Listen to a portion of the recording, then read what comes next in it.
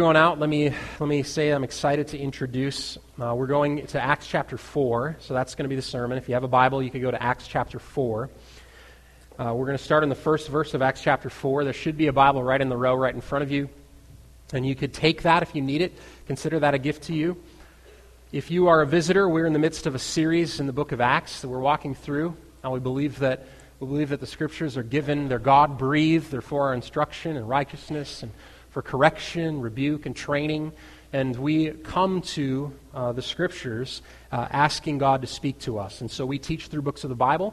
We are a few chapters into Acts, and if you've been paying attention and been around a while, you know that we've been using a study guide.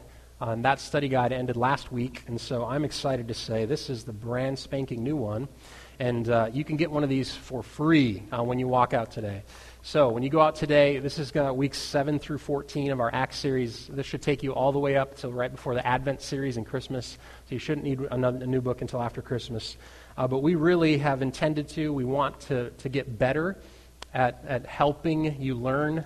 I want to pour myself out so that the local church would be served, and this is one of the steps toward that. We publish it in-house, and so it's got all sorts of love in these pages of people in the office at the church trying to staple and get them all together, and these are here for you. So we're going to give them out after the service. When you walk out, they'll chuck one at you lovingly, and with all humility, they'll throw one of these books at you.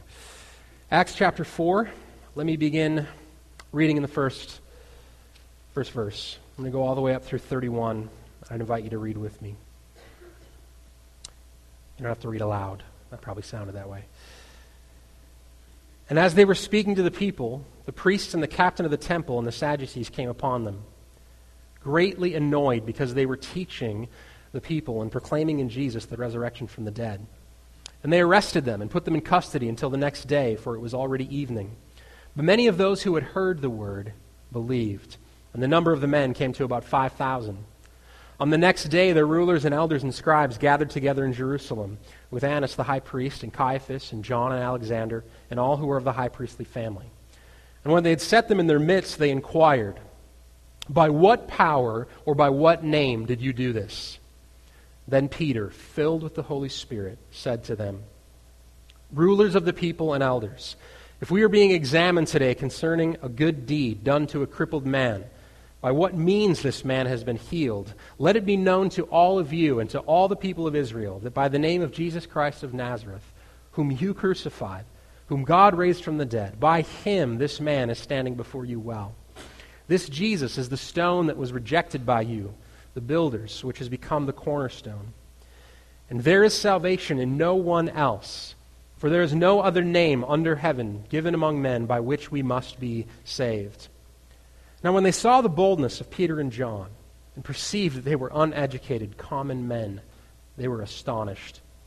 And they recognized that they had been with Jesus. But seeing the man who was healed standing beside them, they had nothing to say in opposition. But when they had commanded them to leave the council, they conferred with one another, saying, "What shall we do with these men? For that a notable sign has been performed through them is evident to all the inhabitants of Jerusalem, and we cannot deny it. But in order that it may be spread no further among the people, let us warn them to speak no more to anyone in this name." So they called them and charged them not to speak or teach at all in the name of Jesus. But Peter and John answered them, "Whether it is right in the sight of God to listen to you rather than to God, you must judge. For we cannot but speak of what we have seen and heard." And when they had further threatened them, they let them go, finding no way to punish them because of the people, for all were praising God for what had happened. For the man on whom this sign of healing was performed was more than 40 years old. When they were released, they went to their friends and reported what the chief priests and the elders had said to them. When they heard it, they lifted their voices together to God and said, "Sovereign Lord, who made the heaven and the earth and the sea and everything in them, who through the mouth of our father David, your servant, said by the Holy Spirit, why did the Gentiles rage? And the peoples plot in vain. The kings of the earth set themselves, and the rulers were gathered together against the Lord and against his anointed. For truly in this city there were gathered together against your holy servant Jesus, whom you anointed, both Herod and Pontius Pilate, along with the Gentiles and the peoples of Israel, to do whatever your hand and your plan had predestined to take place. And now, Lord, look upon their threats and grant to your servants to continue to speak your word with all boldness. While you stretch out your hand to heal, and signs and wonders are performed through the name of your holy servant Jesus. And when they had prayed, the place in which they were gathered together was shaken, and they were all filled with the Holy Spirit and continued to speak the word of God with boldness. Let's pray. God, we desire to come to your word rightly. It's an odd thing to encounter a book and to arrange our lives underneath it, but it is for good reason. And may we be like the early church, who when they encountered Scripture, writings of David, they said, this has been written by the Holy Spirit. God, would you send your Spirit, pour out your Spirit to help us to see things in your word, words written by your Spirit, God-breathed. We pray that you'd transform us. We pray that you'd remove distraction and hardness of heart. Help us to be those kind of people who have ears to hear. And God, we're grateful for this time. We want to be more like Jesus. We pray in his name. Amen. Boldness.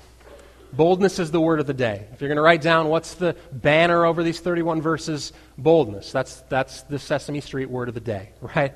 That's anyone else? Am I the only one? Sesame Street, you get word of the day, boldness. That's the thing, right?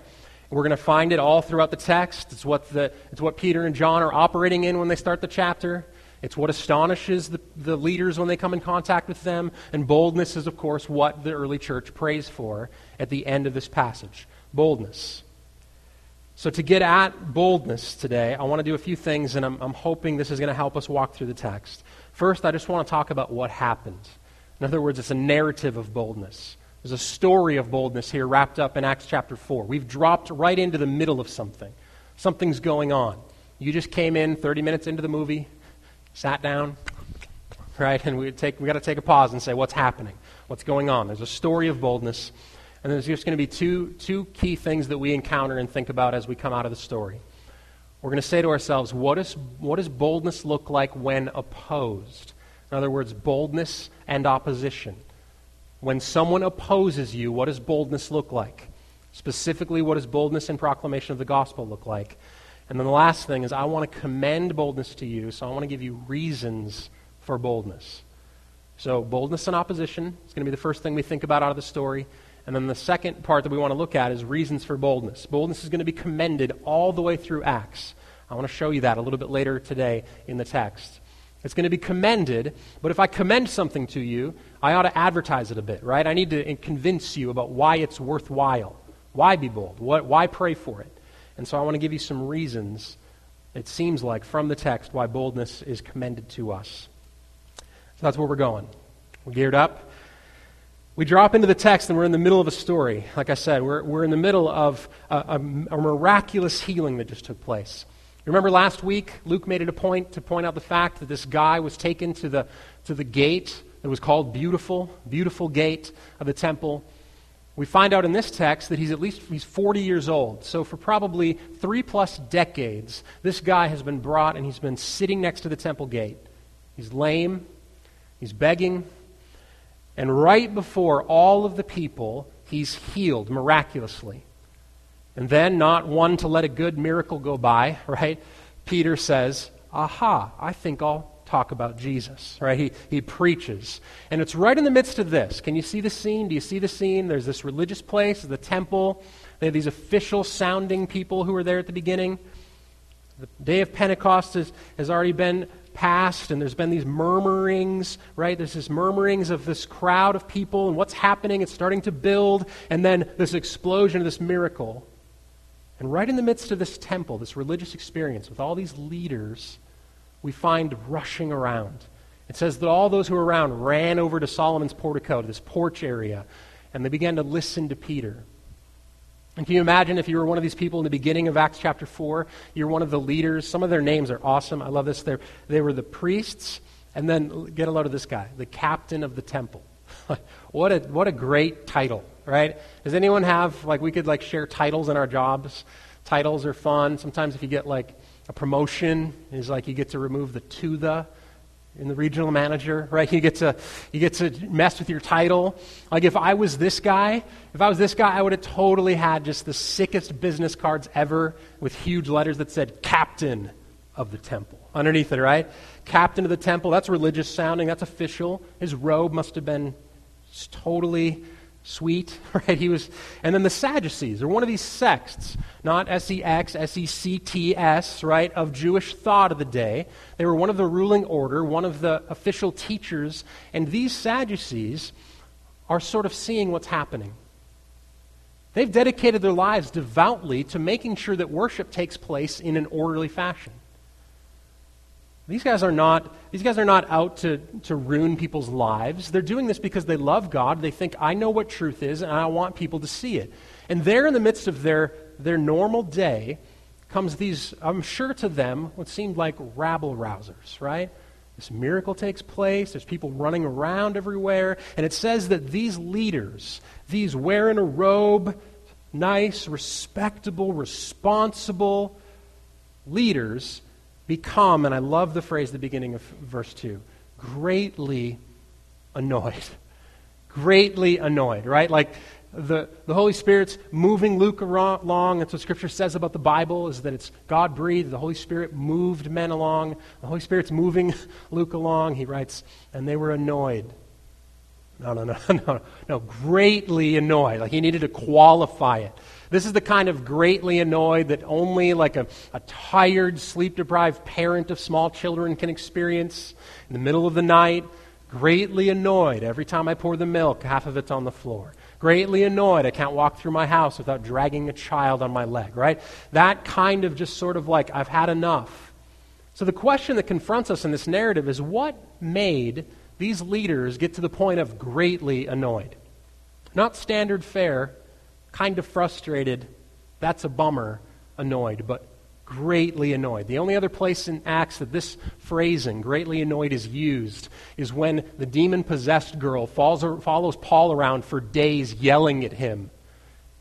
Days. Demon-possessed.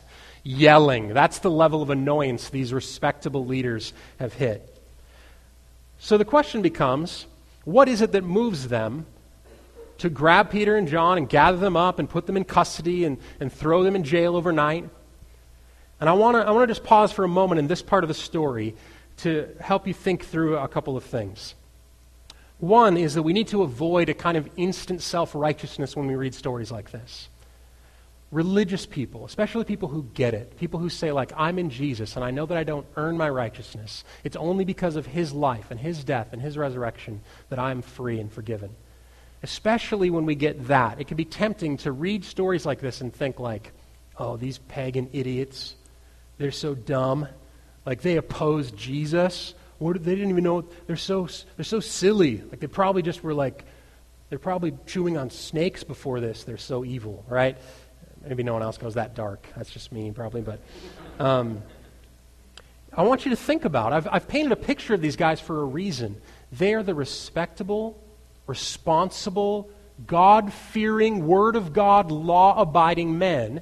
And can you imagine if you have been charged with and given authority over the temple, what would you have felt like if these guys come in and they're unauthorized? They didn't get an MDiv. They don't have the proper licenses. They're looking around saying, I don't, tell me your rabbi. And he's not on the list, right? They're not on the list. And these guys come into the midst of it, and it seems like this miracle's being done, and everyone's running around, and I'm sure they're starting to get a little bit annoyed. And at first, they're probably just a little bit annoyed because everyone's running, and it's supposed to be a respectable place. It's a house of worship, right? And maybe they're just annoyed to the point where they're running, and they're saying, and then they're not on the marble, not on the marble, you're bringing in dirt. That's just a little bit annoying. And then they mosey on over and they say, what's the commotion? And here's the thing that got these respectable religious leaders all worked up, greatly annoyed. The reason they were greatly annoyed is these people were teaching. They began instructing the people and specifically instructing them about the resurrection from the dead. And at this particular point, this is when one of the cheesiest church jokes of all time comes in handy. The Sadducees were a particular group of people that believed certain things about Jewish tradition and thought, one of which kept them tied to a very small portion of the Old Testament, basically all that Moses had written, and that was it. And so they had this list of things they did not believe in. Some of them included things like the afterlife. There was no resurrection. They believed that that did not happen, right? And so here's the cheesiest joke of all time. I maybe have already dropped this at Midtown one time, but it's worth it again. The Sadducees believed there was no resurrection from the dead, which is why they were so sad, you see. Wow, right?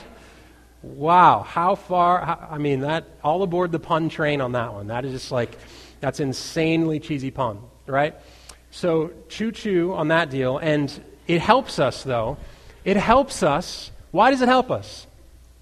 It helps us because they moved from rabble-rousing, what's going on, are they just trying to stir things up, to now they're teaching heresy. And that's the impetus behind these guys. I want you to think about that for a few reasons. One, it helps us to understand the opposition that the early church comes in contact with. We read it through our lens and we say to ourselves like, well, we understand Jesus. We know he came and died for sins. And these terrible human beings, and I think in some sense, to look at it from their eyes, these guys come in and they're stirring things up, and now they're teaching what they consider to be heresy. And more than that, I want us to think about it from their perspective to understand what an amazing, miraculous thing it is for anyone to hear the gospel and believe. It is not a minor thing to be confronted with the truth of the gospel and to have your entire world turned upside down. This kind of entrenched thinking, the kind of religious commitment that makes you take Peter and John and throw them in jail for their teaching, that is the kind of thinking that it takes the power of the gospel to come in and turn around. It's the reason the New Testament does not describe Christianity as a mere sort of tweaking of morals. Christianity is not an addition of Jesus into the vast scape of spiritual options of life. It's the reason the New Testament calls Christianity a new birth. In order for men like this, in this position, to come to grips to what God was doing in the Messiah is a miraculous thing. And it should make us pause and be in wonder. Which is why verse 4 is so amazing. Many of those who had heard the word believed. The number of the men came to about 5,000. So the picture we have of the church at this moment is a pretty large deal. This is explosive church growth. They could have wrote a book and sold them and had conferences and done all. How to grow a church, the post-Pentecost days, right? 5,000 men, what are they trying to say? It's a common way of counting. It probably means that a majority of them had women with them, wives. So 10,000 maybe, at least a couple of 2.1 children and a white picket fence, right? So probably maybe 20,000 people. This is an amazingly powerful, explosive growth. And yet at the same time, this should be instructive for us, at the same time that things are going well and God is saving and the church is growing, opposition comes. Those two are not mutually exclusive. We should not immediately say to ourselves, if something goes wrong or someone opposes us, this is like, hey everybody, let's press the panic button, eject, everything's wrong. God brings growth right in the midst of opposition. So you know what happens. They get thrown in jail. I had some really good friends that were doing missionary work in Turkey at one point. And they were in a park, and they had all kind of spread out and not spending time together, but they were doing spiritual surveys and engaging people. They were arrested.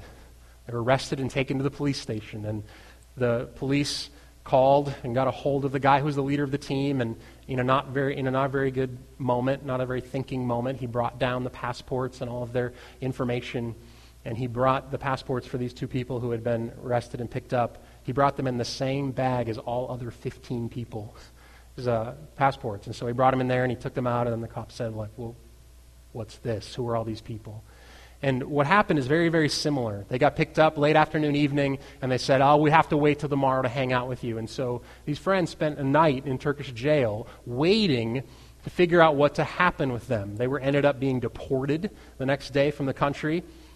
But this sort of idea of throw them in jail, spend the night, tomorrow we'll deal with you, happens to Peter and John. And while they're there, the question becomes a question that is put very, very clearly in verse 7. And I want you to note the way that the things are framed, the way the question is framed.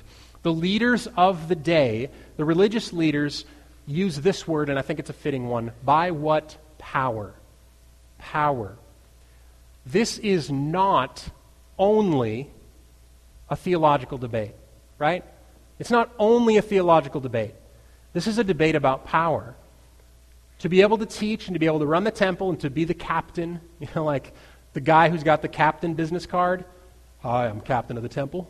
Just here to see what's going on. That guy, he's worried that these guys are going to take over and start a bit of a revolution that's going on. They have neglected and set aside their desire for truth and doctrine and intermixed a self-preservation, a desire for their own position and power and ego, which I'm sure they've spent a lot of time in their life to try to attain. The question becomes, verse 7, by what power? That's the question. By what power is this taking place?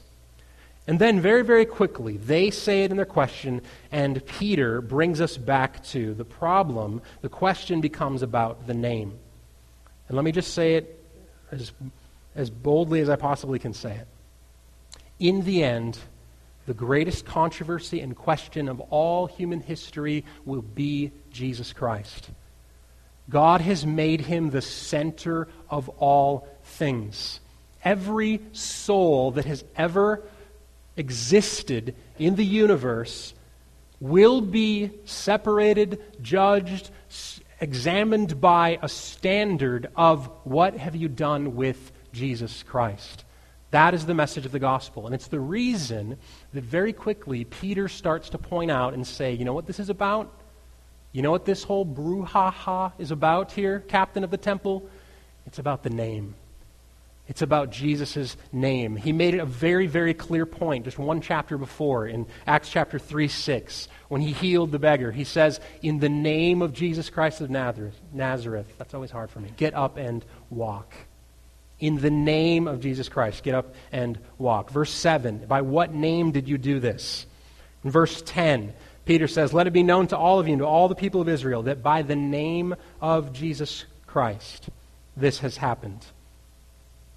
By him, he says, by him, this is why I'm standing here.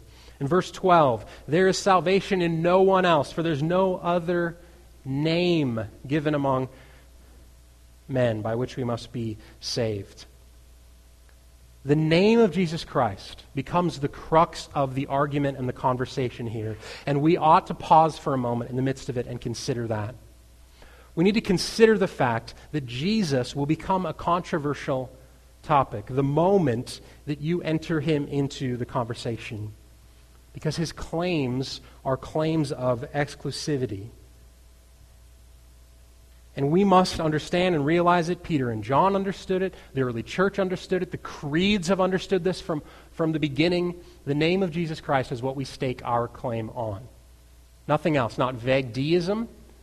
Not some spiritual power who's out there and maybe is seeing all things. Jesus is the center of all things. Why? Because Jesus took on human flesh. He humbled himself, was obedient even to the point of death. And therefore God highly exalted him and gave him a name which is above every name, that at the name of Jesus every knee will bow and every tongue confess.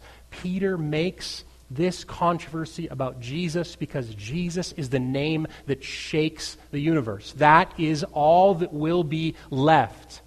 When you stand before God one day, the question will be, what have you done with Jesus? His name. You're either in him or you are outside of him. You either swept away by your sin and cast away and condemned forever, or you are brought into eternal peace and relationship with God. How? Through Jesus. It's his name. Name, name, name, name, name. I don't know how many times we can say it. It's his name. And that becomes the question. You know, of course, that Peter and John do not back down. They end up getting let go because the leaders say, like, everyone knows this guy's walking around. We'd love to say this didn't happen, and here's Skipping Sam over here, right?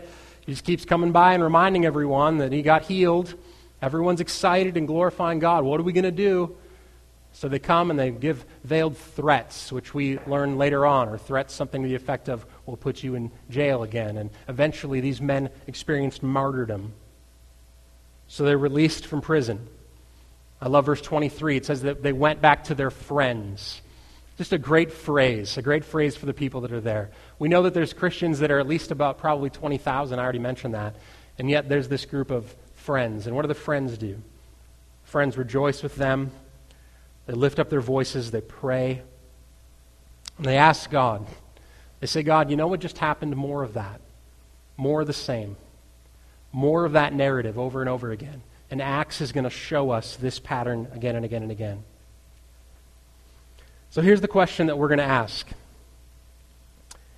What does boldness do when it meets opposition? That's the first question. What does boldness do when it meets opposition? And here's a couple of things that might be of help to us, things we can glean from this, I think. Here's the first one. Boldness does not mean fighting. Boldness does not equate to, I'm going to fight you over my dead body. Did you notice how simple the narrative reads? And then the leaders came. These are not fighting men, right? It's not like the Sadducees are like on their day job as Sadducee, by night ninja warrior, right? Like but they come in and they say like, we're going to lay our hands on you now and we're going to bring you into prison. And it seems like they just went along with it. They're not fighting. They met boldness. Their boldness meant when opposition came, they were meek.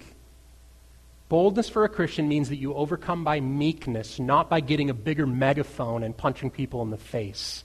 Okay? That's the Christian message. Boldness for them in that moment meant meekness. And this is quite a change. This is a miracle of the Holy Spirit. Do you remember Peter the last time he met opposition? Anybody? What happened? Yes, ear slicing. Fruit ninja, straight on the guy's side of his head, right? That is exactly where he went.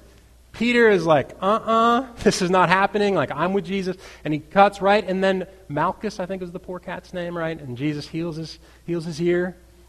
And so Peter is looking around and he sees, so Jesus is meeting opposition with meekness.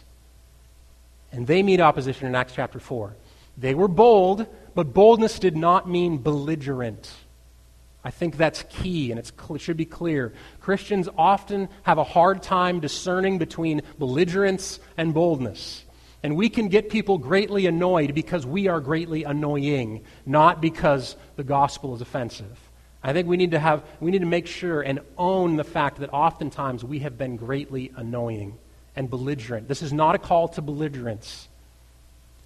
They're meek. One of the things that boldness does when it encounters opposition, surprisingly, is it does not fight. There's meekness. Why is there meekness? I think there's meekness because they've been instructed well.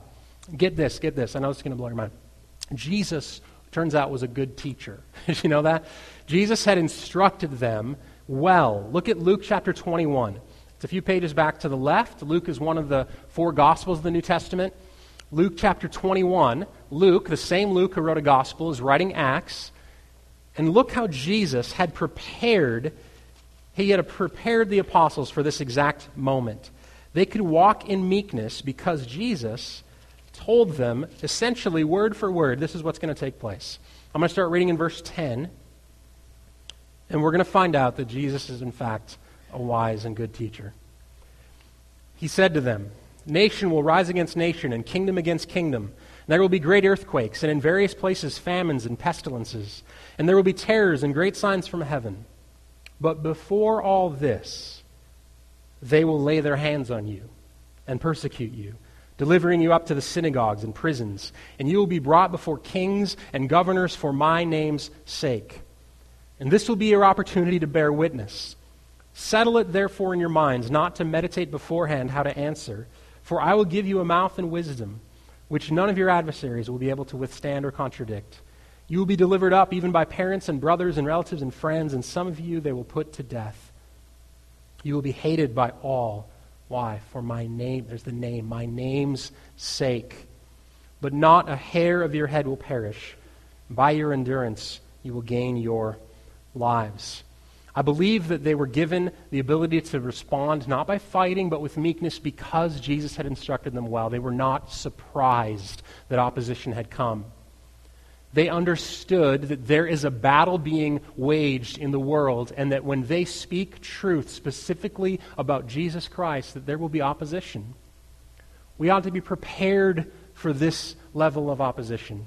To be like Jesus did not mean that they were ushered into a candy cane lane walk of peace and fig leaves, right? Like, they are getting brought further down into the furnace.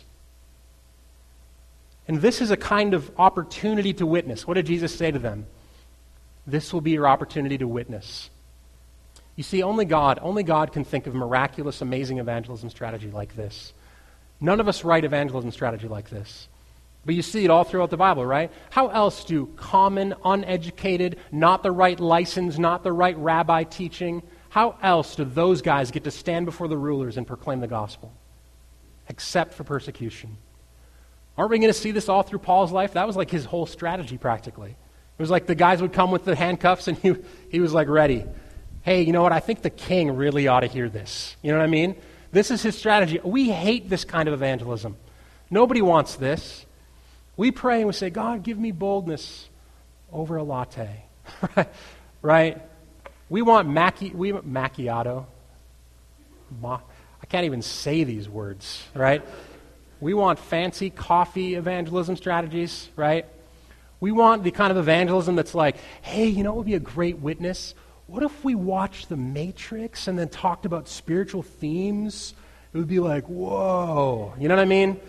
Like watch a movie kind of evangelism. That's the kind of bold witness that we want. And yet God engineers specifically for them. Hey, this will be your moment to witness. You know what's going to happen? They will lay their hands on you. They will persecute you. Some of you will die. But in the midst of this, the gospel will go forth and I will be magnified. This is a God-designed strategy for evangelism. And they were not surprised by it. So what did they do in the moment of their meekness, going with and being turned over to jail? And what do they do when they're not surprised by this opposition? They speak the truth. They speak truth. Not to be annoying, but they speak what they have seen and heard and felt in Jesus Christ. They say, in verse 20, chapter 4, we cannot but speak of what we have seen and heard. And this would be John's refrain for the rest of his life. You know, most people say that John is the one apostle who escaped martyrdom in the first decade or so after Pentecost. He lived to an old age of life and was exiled out to Patmos, right? He writes in 1 John chapter 1, a very, very similar sort of theme. He was moved to tell the truth, and he could not stay away from that truth. 1 John chapter 1, that which was from the beginning, which we have heard, which we have seen with our eyes, which we have looked upon and touched with our hands concerning the word of life. The life was made manifest, and we have seen it and testify to it and proclaim to you the eternal life which is with the Father was made manifest to us. This is what John's saying. He's saying, I cannot but speak what I've seen and heard, and I'm going to testify to it. So they speak truth. And this is a difficult thing. Do you feel the weightiness of this? I know like when you hear it in Sunday school, and maybe even now, here I am like in a very comfortable, air-conditioned room, and we're all hanging out in our Banana Republic, and you know what I mean? Like we're just chilling. Nothing against Banana Republic. If that's offensive, I'm sorry. So we're just chilling out. We're just chilling out, right? And like, do you feel the weight of this?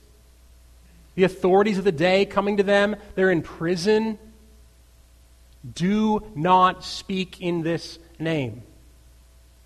And Peter and John they find in themselves a boldness that cannot be explained. You know, the church is littered with the history. The church itself has been built on a foundation of people who've walked in this kind of boldness. I can think of one. When I was 19 years old, I read a book called Tortured for Christ. Richard Wurmbrand. He is the founder of a ministry called Voice of the Martyrs. I'd encourage you, if you are moved to pray for the persecuted church, if you are moved to help those who are in need, this would be an amazing ministry to get in touch with, Voice of the Martyrs. So Richard Wurmbrand was a guy he was born in 1909. He was a Romanian guy, and he found himself face to face with a very staunch, destructive form of communism. And this form of communism came into him who had been converted, and he was serving as a pastor, him and his wife. And in 1948, he's faced with a decision: denounce Christ or go to jail.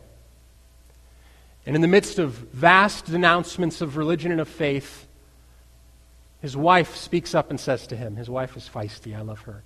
She says, Richard, you need to say something in the face of all of this shame that is being brought upon the name of Jesus Christ. Richard said to her at that time, if I do speak up, you will no longer have a husband. To which she replied, I do not wish to have a coward for a husband. Isn't this woman something? That's feisty. That's feisty, this lady is, right? And so, in commitment together, these two speak up and they're thrown into prison. And over the next 8.5 years, all totaled, he gets out in 1956, goes back in 1959 for another 5 years. He spends huge chunks of this time in solitary confinement, only removed from solitary confinement to be beaten by guards. And his experience with other brothers and sisters who were also imprisoned for the name's sake moved him to write this work. He eventually is bonded out of jail. He escapes and goes over to the United States and starts this ministry for the persecuted church. And I want you to think about and note the foundation of the church is built on moments just like Peter and John in this passage. This is Torture for Christ, his account of his preaching in prison. This is what he says. It was strictly forbidden to preach to other prisoners. It was understood that whoever was caught doing this received a severe beating. A number of us decided to pay the price for the privilege of preaching, and so we accepted their terms. It was a deal. We preached and they beat us. We were happy preaching. They were happy beating us. So everyone was happy. What an amazing account of real boldness and real refusing to denounce the name of Christ. And this kind of thing has been the foundation and the lifeblood of the church for thousands of years. They spoke truth. Richard spoke truth, even in the face of opposition. It's one of the ways that they encountered opposition and still walked in boldness. And then, of course, one of the other things that they did when opposition came is they prayed. In the same way that being a Christian in the face of opposition does not mean we become belligerent. Boldness does not mean be an annoying for the sake of being annoying psycho. That's not what it means. It also does not mean to be like some sort of like Pollyannish, stiff upper lip. Everything's fine. How was today? It was good. Eggs and some oatmeal and a severe beating, and then we went out for a walk, right? Like, you can actually encounter opposition, and it does not mean to stuff it down deep inside somewhere and refuse that it exists. The church prays. The church asks God. He says, please, God, continue to heal, save us, protect us from their threats as they're breathing out threats. So the things that we find in Acts chapter 4 in response to opposition, they did not fight. Their strength was meekness. They were not surprised. They spoke truth, even in the face of it costing them something. And then finally they prayed, and the things that they prayed were amazing. We're going to see that in just a second. Let me give you reasons for boldness. Are you like me? Do you read a story like this, and this just seems like it's from another world? Like your struggle for boldness is more like mine is, where it's like, God, please, the next time I see my neighbor, give me boldness to talk to him at the mailbox, right? There have been a few moments where I've been put in places where I needed boldness. I thought, what am I going to do here? How's this going to happen? I was on an airplane one time, and I sat down next to a guy, and for about 40 minutes, he just poured out his life. I don't know what happened. I am not a person who likes to talk to other people on the airplane. I'm really not. I'm the person who's like, get the window seat and have a terrible time of sleeping, and that kind of person. And this guy just started to open up, and he said, like, yeah, I grew up in this place, and I was staunchly Catholic growing up, and he got to the point in his life where he came out as a homosexual, and his parents and his family and his friends all shunned him completely. He felt like he had no relationship there, and he'd been burdened, and he was moved to tears, and I'm sitting there in the airplane like, what in the world do I do with this guy, right? He's just telling me his story. And he gets through the end, after 40 minutes, and he looks up to me and he says 2 questions. So what do you do, and what do you think about homosexuals? And that is a moment where, seriously, like, what in the world do I do, right? What do I say? And so we had a great conversation, but this is a small little moment where I say to myself, you know what I want to do in that moment? I want to completely change the subject. I want to just say, can I pray for you in very vague terms? Can I dodge this somehow? Like, I don't want to tell you, you know that whole thing you just talked about that was so hurtful and painful to you and you ran away called religion? Yeah, that's my whole life. That's my job. That's what I do. And there's these little moments in life where I think boldness is sort of like, we need to say, God, give me this boldness. What in the world do I do? Other times, it's probably not as pointed like that. It's really more just like, I know what I want to say right now, and I just don't know how to get there. So I want to commend boldness to you, and I want to show you that it's a pattern in Acts, and then give you some reasons to be bold. That's what I want to do. I want to give you some ammunition. Here's why I should be bold. First thing is to point out all the places that it shows up. Notice all the time that boldness shows up. In the beginning of the chapter, without the word being used, we find them, of course, being bold. They're bold before the leaders. Verse 13, the leaders saw the boldness of Peter and John, and they perceived that they were uneducated common men, and that astonished them. We find in verse 29 of this chapter as well, the church prays to continue to speak your word with all boldness. In verse 31, when the Holy Spirit comes, what does the Holy Spirit do? The Holy Spirit brings boldness to them. It allows them to speak with boldness. We could go on and on and on and on. I have a whole long list of them here. Acts 13:46, Paul and Barnabas. It says that they go out, and what are they doing? They're speaking the word with boldness.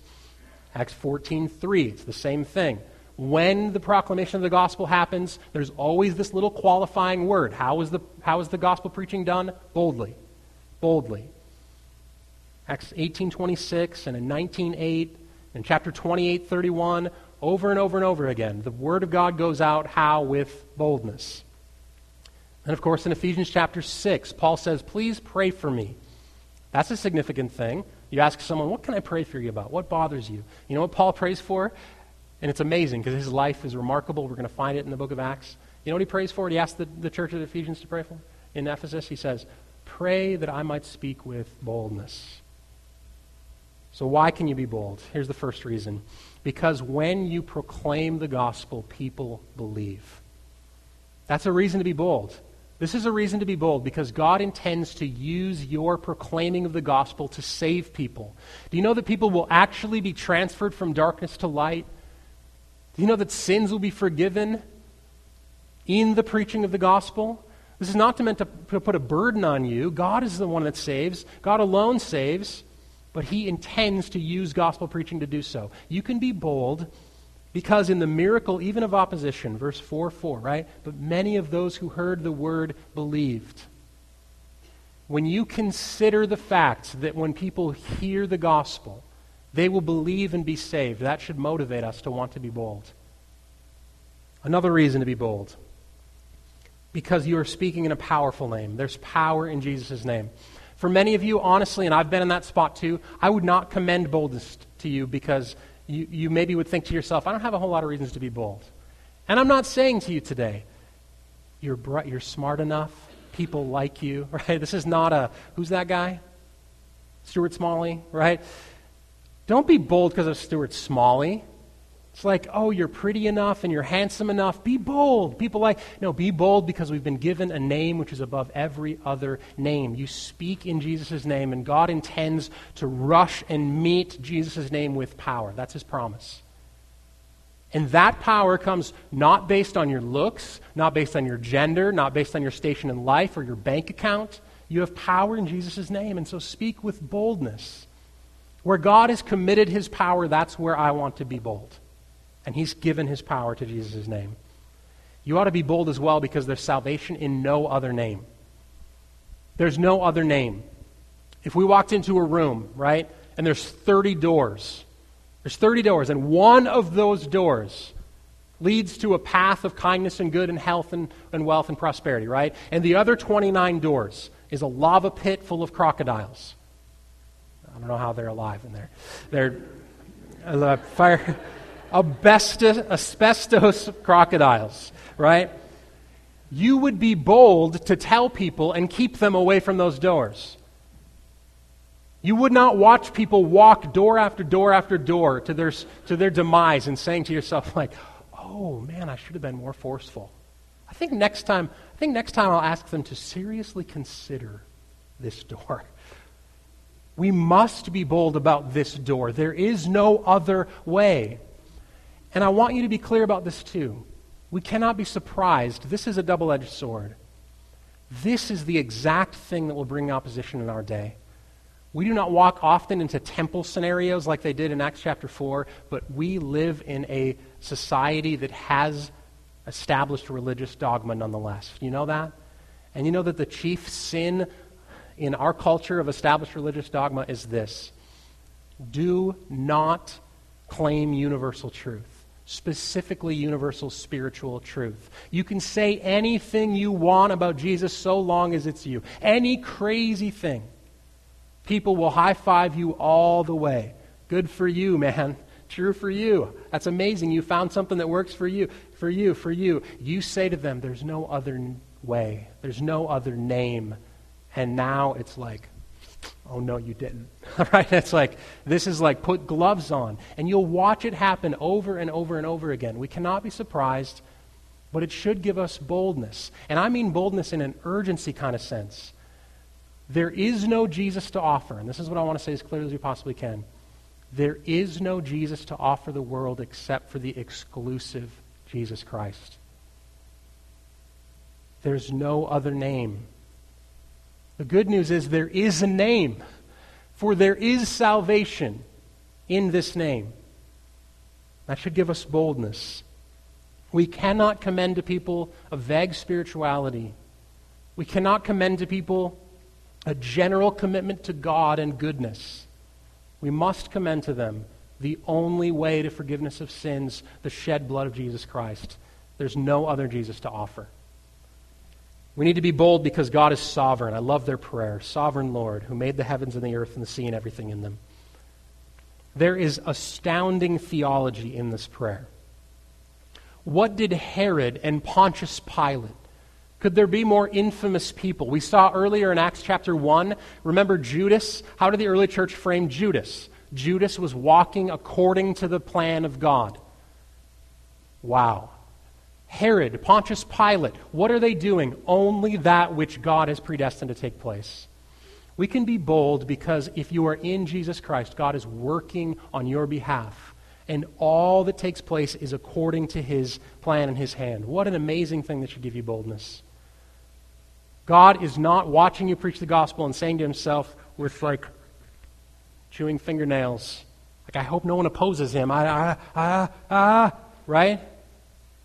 You can walk boldly because God is a sovereign Lord, even over opposition. This is astounding. This is the kind of deep waters of theology and doctrine that honestly, like sometime this week you ought to like put on the scuba gear and just get geared up and just deep dive and hang out a while.